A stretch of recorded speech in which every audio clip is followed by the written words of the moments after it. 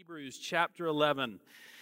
I've been excited all week long thinking about coming and have an opportunity to start a quick series. We're not going to do the whole book of Hebrews, but we are going to look at chapter 11 with 7 sermons on the nature of faith and exploring what this thing called faith is, and then looking at a lot of examples of it throughout the Old Testament. The chapter 11 in the book of Hebrews is often referred to as the Hall of Fame of the faith, because here what we have is just a collection of stories of the great Old Testament saints and how they demonstrated for us what faith looks like and how we are to live our lives. And as Pastor Bo and I thought about a segue series into something else, we just thought that it would be good to take the book of Hebrews and do something like this, because it will give us an opportunity not only to encourage us in our faith itself, but it'll also give us an opportunity to stay in the New Testament and at the same time go into the Old Testament too and look back through some of these stories and retell these stories. And so we'll be here for this week and then 6 more weeks after this. Hebrews chapter 11, the Hall of Fame of Faith. And today we're going to look at the first 3 verses together, and that will be our time together today. I do hope and pray that you're doing well. I do trust that you're pursuing the Lord during this time. These are continuing to be unusual times. I don't know about you, but I can hardly even remember what it was like sometimes about, giving people a handshake or a high five or a hug or standing next to people in big crowds. Something that seems so normal every day of my life for my entire life now seems so unusual. But I look forward to seeing you again soon. I look forward to us gathering together, and we will keep you informed as we make those decisions about how and when we're going to be able to do that. But I look forward to that. We continue to pray for our state and our government officials as they think through all of those procedures and guidelines. We'll keep you informed as we make those decisions. All right, Hebrews chapter 11. Verse 1 through 3. Let's read together and then jump into what the Word of God has to say to us. The Bible says this: "Now faith is the substance of things hoped for, the evidence of things not seen. For by it the elders obtained a good testimony. And by faith we understand that the worlds were framed by the Word of God, so that the things which are seen were not made of things which are visible." Let's pray. Father, this day we pray that you'd help us for just a few moments to understand what this thing called faith is. And that, Lord, in understanding what it is, we might also simultaneously understand what it is that you've called us to do and how it is, Father, that you have called us to live. Lord, we want to please you. We want our lives to be spent in ways that bring pleasure to your heart and your mind. We want to live our lives in ways that they make an eternal difference for the unfolding of your kingdom. God, what we don't want to do is just have fun and enjoy life and be successful and go through the motions and fulfill the American dream and then die. God, help us to live in this moment, in these days, for this season, with an eye towards eternity. Father, to that end I pray, as we've prayed so often, God, in these times and in these moments where we bring the Word of God to your people, that by your Spirit and by your Word, you would accomplish in our hearts and in our minds those things that I can't accomplish.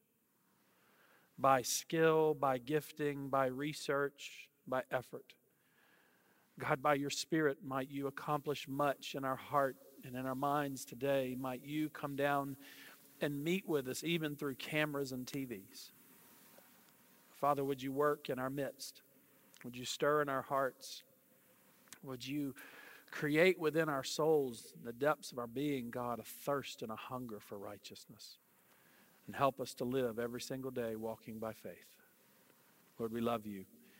We give ourselves to you to that end in Jesus' name. Amen. So let me ask you the question today. What is faith? What exactly does it mean to have faith?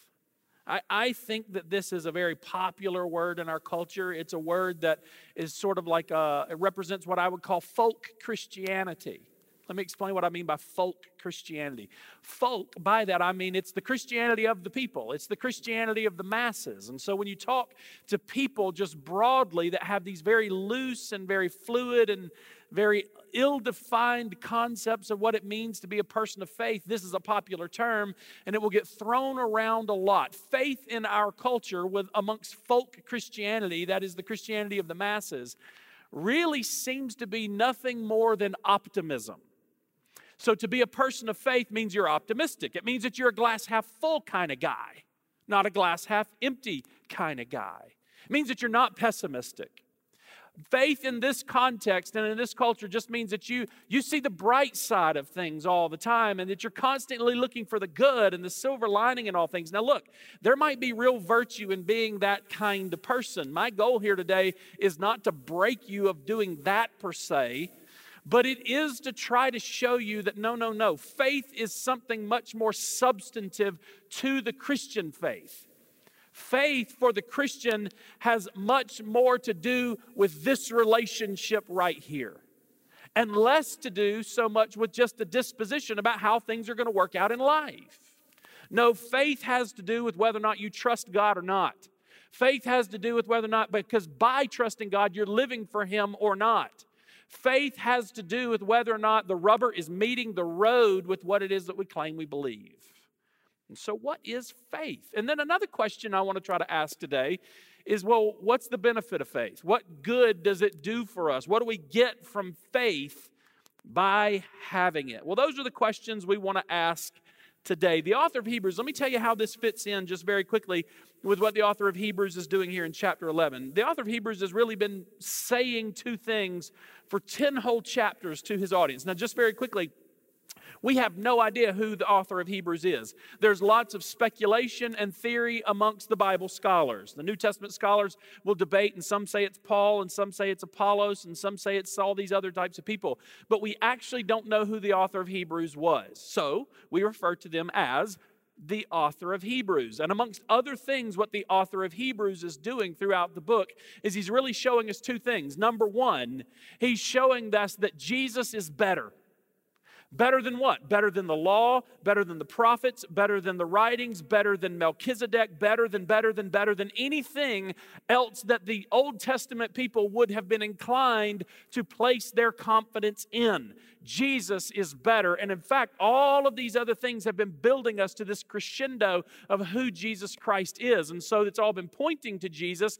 Jesus is better than those things because He's the fulfillment of all those things. That's one major thing that the author of Hebrews has been doing throughout these 10 chapters leading up to this. The second thing that the author of Hebrews is doing, sort of a two sides of the same coin here, he's showing us that the Jewish people largely failed to believe God and trust God and have faith in Him. And then the other side of that coin is, as he speaks to Christians, he's saying, now you don't fail also. You actually believe. You actually place your faith in. You actually do it the way God intended His people to do it. Largely, those are the two things that the author of Hebrews is trying to do in this book. And that brings us to chapter 11.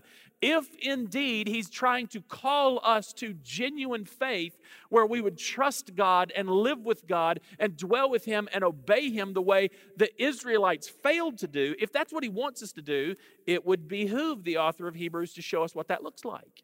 And that's what he does in chapter 11. Well, we begin in verse 1 through 3, where the author of Hebrews really just sets just three quick little verses, but he basically shows us the nature of faith, hence my question today, what is faith?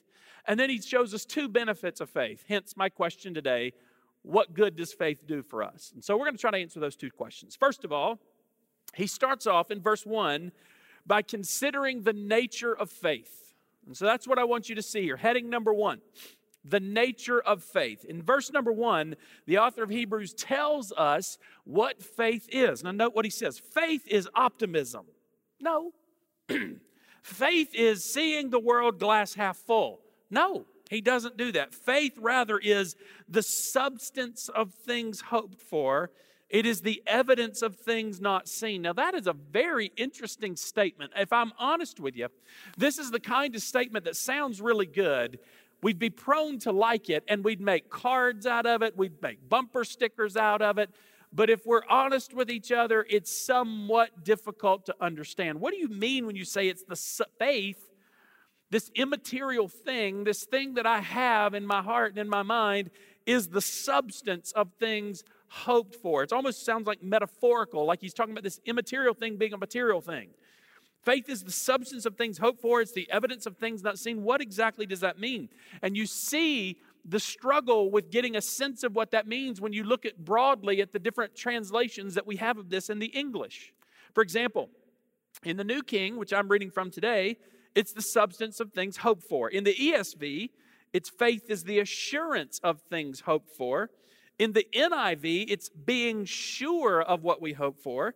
In the CSB, it's called the reality of what is hoped for. And in the NASB, we're back to the ESV's notion of the assurance of things hoped for. So what exactly are we supposed to take from this? What does this mean when it says faith is the substance of things hoped for? He's trying to tell us about the nature of faith, but he does it in a way that can be variously translated and understood. Well, Bible scholars would read this verse and research this verse, and ultimately what I think they would say to us is that what the author of Hebrews is trying to convey to us about the nature of faith is this: that faith is the foundation of the Christian walk. It is the foundation of the Christian walk because faith is your trust act of believing God and trusting God and therefore walking with God. And if you don't do that, well, you don't have anything. I mean, you have maybe a set of beliefs, but you don't really have an actual foundation upon which to live your life. Now, just very quickly, in the Christian world, the word faith can be used in at least two distinct ways. Number one, it can be used as a noun. For example, when we say things like, well, according to my faith, or according to the Christian faith, here the word faith is being used as a noun, which is to say it's like a set of beliefs that you and I hold to be true. That's one way we can use the word faith when it comes to Christianity. But there's another way, and it's a verb. Faith in this sense, verbal faith, is the kind of thing, it's an action. It's a trust act. You say this, and I trust you, and I believe you, and I live my life accordingly, right? Well, ultimately, that's the way the author of Hebrews is using this. It's a confidence that comes from having put your faith and your trust in the Lord Jesus Christ. And so he goes on throughout the rest of the verse to say, it's the evidence of things hoped for, or depending on your translation, it's the conviction that I believe this is true, and I now live my life as a result of it. At the end of the day, what the author of Hebrews wants you to see is that, listen, faith is the foundation of the Christian life, because here in it, you are believing God, trusting God, and allowing God to work in your life. And if you don't have that, then really you don't have a lot going on here in terms of faith.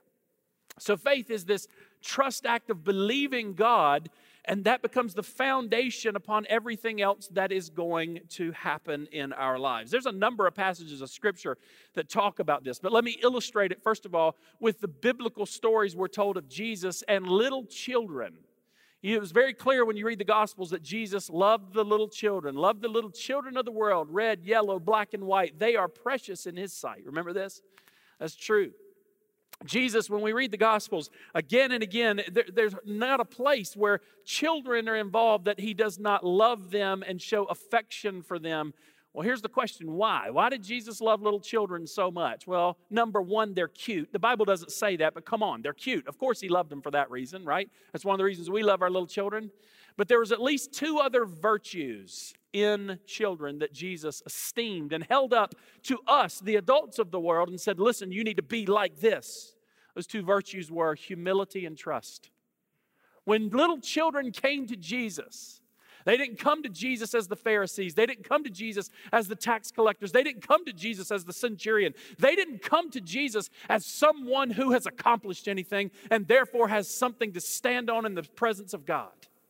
No, little children, when they come before God, they come precisely like that, like little children. Man, I got nothing. And they come humble with a posture of humility. And Jesus, as we've seen throughout the Gospels and as we've seen throughout the Old Testament, God loves humility. Another thing that children, another virtue there is trust. Man, here's the beautiful thing about a little child. You can tell children, hey, it's going to be okay. And because mama or daddy says to their child, it's going to be okay, the child just dispositionally is prone to relax and trust and now live accordingly. That's faith. This is why Jesus would hold the children up before us and say, unless you become like one of these little ones, you cannot enter my kingdom. So what is faith? Look at your child. Watch how your child trusts you and ask yourself this question. Do you trust your father that way? Watch how your child will relax when you calm him or her by assuring them that things are going to work out. And ask yourself this question. Do you relax in calmness and trust the Father in the same way? Listen, this is faith. You're trusting Him and you're walking now and living now in accordance with this. And for this reason, the author of Hebrews would say that's the substance of the stuff you're hoping for. This is the confidence that we have, the assurance of it, the reality of it. What they're saying is, listen, by this is our foundation of relating to God. James chapter 1 that we just studied, chapter 1, verse number 5 through 6. I remember preaching these verses to you just a few months ago. But hear it again. If anyone lacks wisdom, let him ask of God, who will give to all liberally without reproach. It will be given to him. But watch this. Let him ask in faith, not doubting. For he who doubts is like a wave of the sea, driven and tossed by the wind. Let not that man suppose that he'll receive anything from the Lord. In other words, you ask, trust. That's faith. You ask, now trust.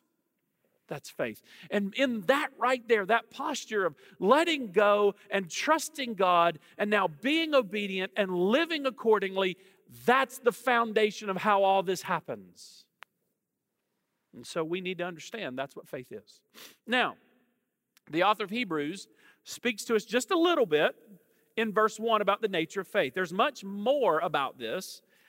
But he goes on in verse number 3, verse number 2, and then in verse number 3, he talks to us about the benefit of faith. And let me mention two of these. So the questions I asked you today was, well, number one, what is faith? What does it look like? What does it mean to have faith? And then number two, why do I need it? What does it do for me? So here, let's talk about the benefit of faith just very quickly. Verse number 2, he says this, for by it the elders obtained a good testimony. In other words, the people that have gone before us, the Moses, the Abel, the Enoch, the Noah, the Abrahams, the people that he's going to talk about in this very chapter, they obtained a good testimony. In other words, we still talk about them. Their reputation still extends well beyond their life, and they're still models and examples to us. Why?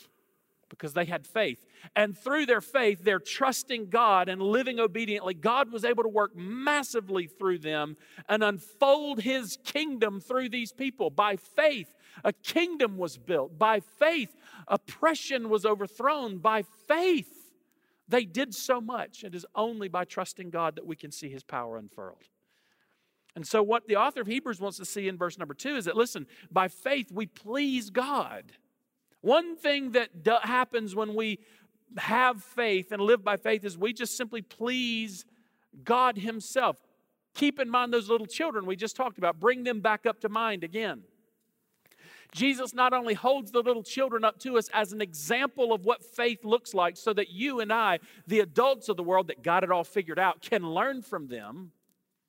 He shows us the children, yes, because they teach us. The little children teach us. This is what faith looks like. But now I want you to remember the pleasure of Jesus Christ that He had in those little children. The joy that they brought to Him because they trusted Him. How beautiful is that? I don't know about y'all, but as I live my life, one day when it's all over, when I've taken my last breath, I want it to be the case that my life has pleased the Father. And there is no way to do that aside from faith. Look at verse number 6 for a minute. I'll hit this next week. But look at verse 6 for just a moment. Without faith, it is impossible to please Him. I can't sacrifice enough. I can't study enough. I can't practice enough. I can't give enough. I cannot do any of those things enough to please Him if it lacks faith, if I don't trust Him. Without faith, it's impossible to please Him. So one of the things that happens when we have faith is we gain divine approval, verse 2, but we also gain salvation. Listen to this, John chapter 1, verse number 12. But to as many as received Him, to them He gave the right to become the sons and daughters of God, to those who would trust in His name. Listen, it's not just that I please the Father by having faith, but I also gain salvation for my own soul by having faith. I cannot taste of the redemption and the regeneration of Christ and His work in my life until I believe Him, until I trust Him, until I throw myself completely upon Him. Then and only then, in a posture of tremendous dependence, and total trust of throwing myself on the Redeemer and His shed blood for me, that I gained salvation. John chapter 5, verse number 24. Most assuredly I say to you, he who hears these words and believes in Him who sent me has everlasting life. He shall not come into judgment, is passed from death to life. How? By believing, by trusting, by having faith. Benefit number 1, salvation and divine approval. Verse 3, benefit number 2, insight and understanding. Now this is really interesting. I got to admit, for years and years and years, I struggled to understand what he means in verse number 3. By faith, we understand that the worlds were framed by the word of God, so that the things which are seen are not made by the things which are visible. What exactly does he mean by this? By faith, we gain understanding. I'm a philosopher. I study all sorts of philosophy. I study one area of philosophy called epistemology, which is the study of knowledge. How do we know things we know? Where does knowledge come from? How does it form and things like that? And normally, knowledge is gained via new information. Faith is a trust act. So how am I gaining new information through a trust act? That doesn't really make a lot of sense to me on the surface of it. Well, I don't think the author of Hebrews is saying here that we necessarily learn new things by faith. Rather, there are things presented to us that we could not otherwise know, like how the earth was formed and things like that, because we could not otherwise know it because I can't see it, touch it, taste it, hear it, or any of those other things. None of us were alive to have seen it happen. So listen, the ability to understand how the earth was formed is something we could not otherwise gain information about. And yet we're given information about it, and I can either trust that or not.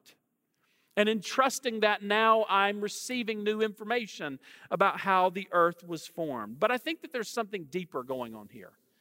It's not just that here we get a testimony about how the earth was formed and I now have access to new information that I can either trust or reject. It's not just that. Listen, I think that part of what the author of Hebrews is doing here is he's showing us that via Christ and via the Scriptures and the testimony we receive here, it's not just that we gain new information by the Word of God. We certainly do.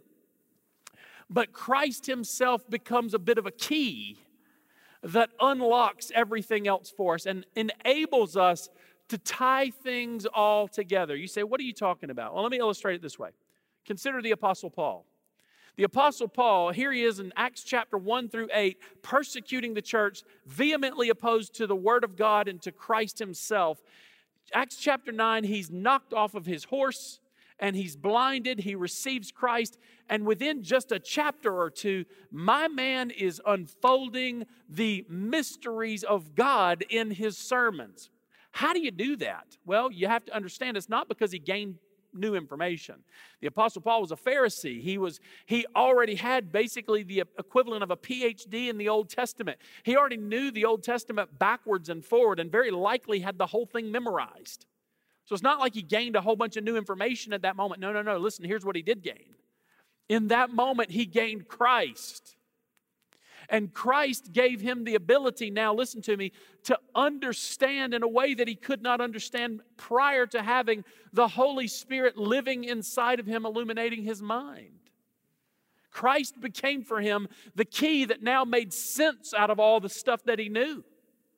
He understood the Old Testament Scriptures. He knew the Old Testament Scriptures, but he could not quite put it all together until he met Christ. And those of us who have tasted Christ, those of us who know Christ, you know exactly what I'm talking about. You know exactly what it was like that day or that night or that morning, wherever you were, when you placed your faith in Christ, how the world itself became brand new. I remember I was 18 years old, and I remember the day I received Christ, June 16th, 1995. I was a wretch, I was lost, and I was broken. I'd squandered my life and left myself with nothing. And I'd heard the gospel so many times, but I'd never trusted Christ. I don't know how, I don't know why. I won't go into all the details, but on that day, God gave me eyes to see and ears to hear.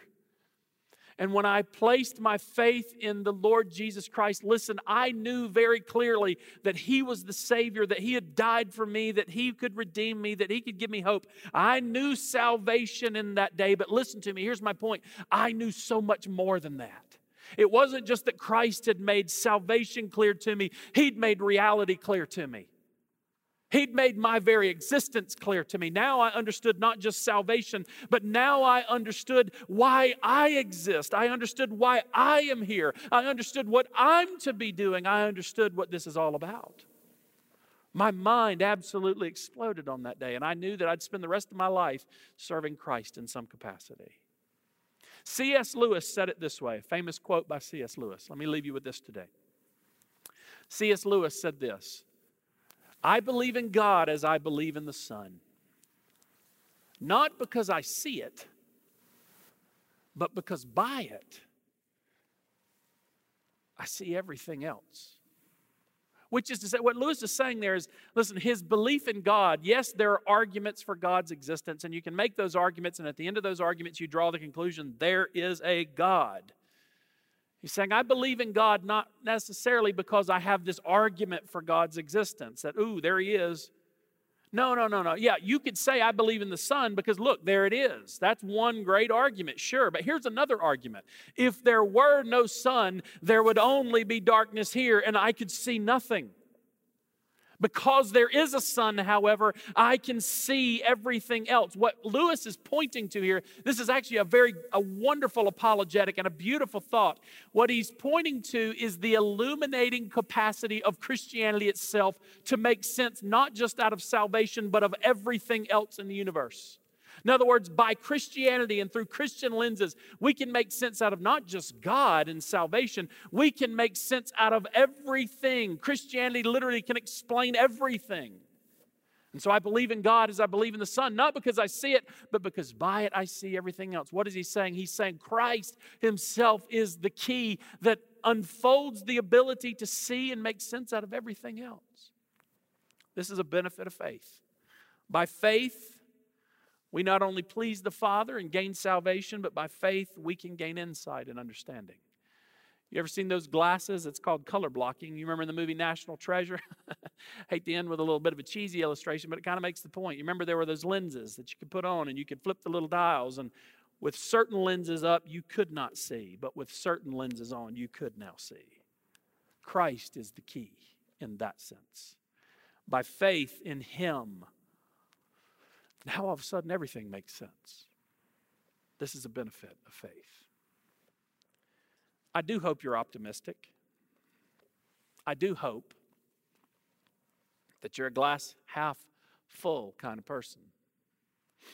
But at the end of the day, understand this, faith is about you trusting the Father. Trusting the Father to save your soul. And trusting the Father to help you live this life now. Let me just say this to you. If Christ is enough for you in death, the hardest, scariest, worst moment of our existence, if Christ is enough for you then and there, and He is, then isn't He enough for us right now? Isn't He enough for me in this season, in this trial, which is far less severe than the one He's going to be there for me then?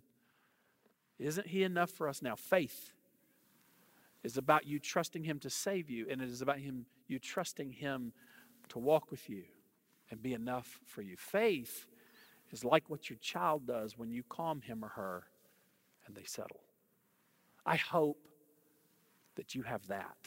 I hope that that is nurtured in me and in us and in you. Today, we're going to have a time of response. Maybe you haven't lived by faith. Maybe today you've never trusted Christ, as we talked about a little bit earlier. And today's the day for you to do that. Would you respond? Would you reach out to us via the text, via email, the numbers on the screen? Would you reach out to us? We'd love to pray with you and talk with you. Maybe you're here today, you're a believer already, but boy, you sure don't live by faith that way. And you just need to ask the Father for forgiveness and ask Him to strengthen you and make you strong in faith. And maybe today all of us need to do that. But whatever it is that God's put on your heart or mind to do, would you do that today? I'm going to ask the band to come back up and lead us in a little bit more worship and song. We'll close out here in just a moment. But for now, would you turn your heart there with your spouse or your children? Would you grab their hands and can we just join our hearts in prayer for just a moment and ask God to do a great work in us of producing this kind of faith in us? Father, bless us, we pray. Help us, Lord, to be faithful to you in everything. You have clearly been faithful to us. And so, Father, may we reflect you in being faithful back. Lord, help us to be like our children, humble and trusting. Help us to look to you that way. Help us to take each step in our day that way. Father, in doing that, it is our prayer that we would please you. We love you. We give ourselves to you in Jesus' name. Amen.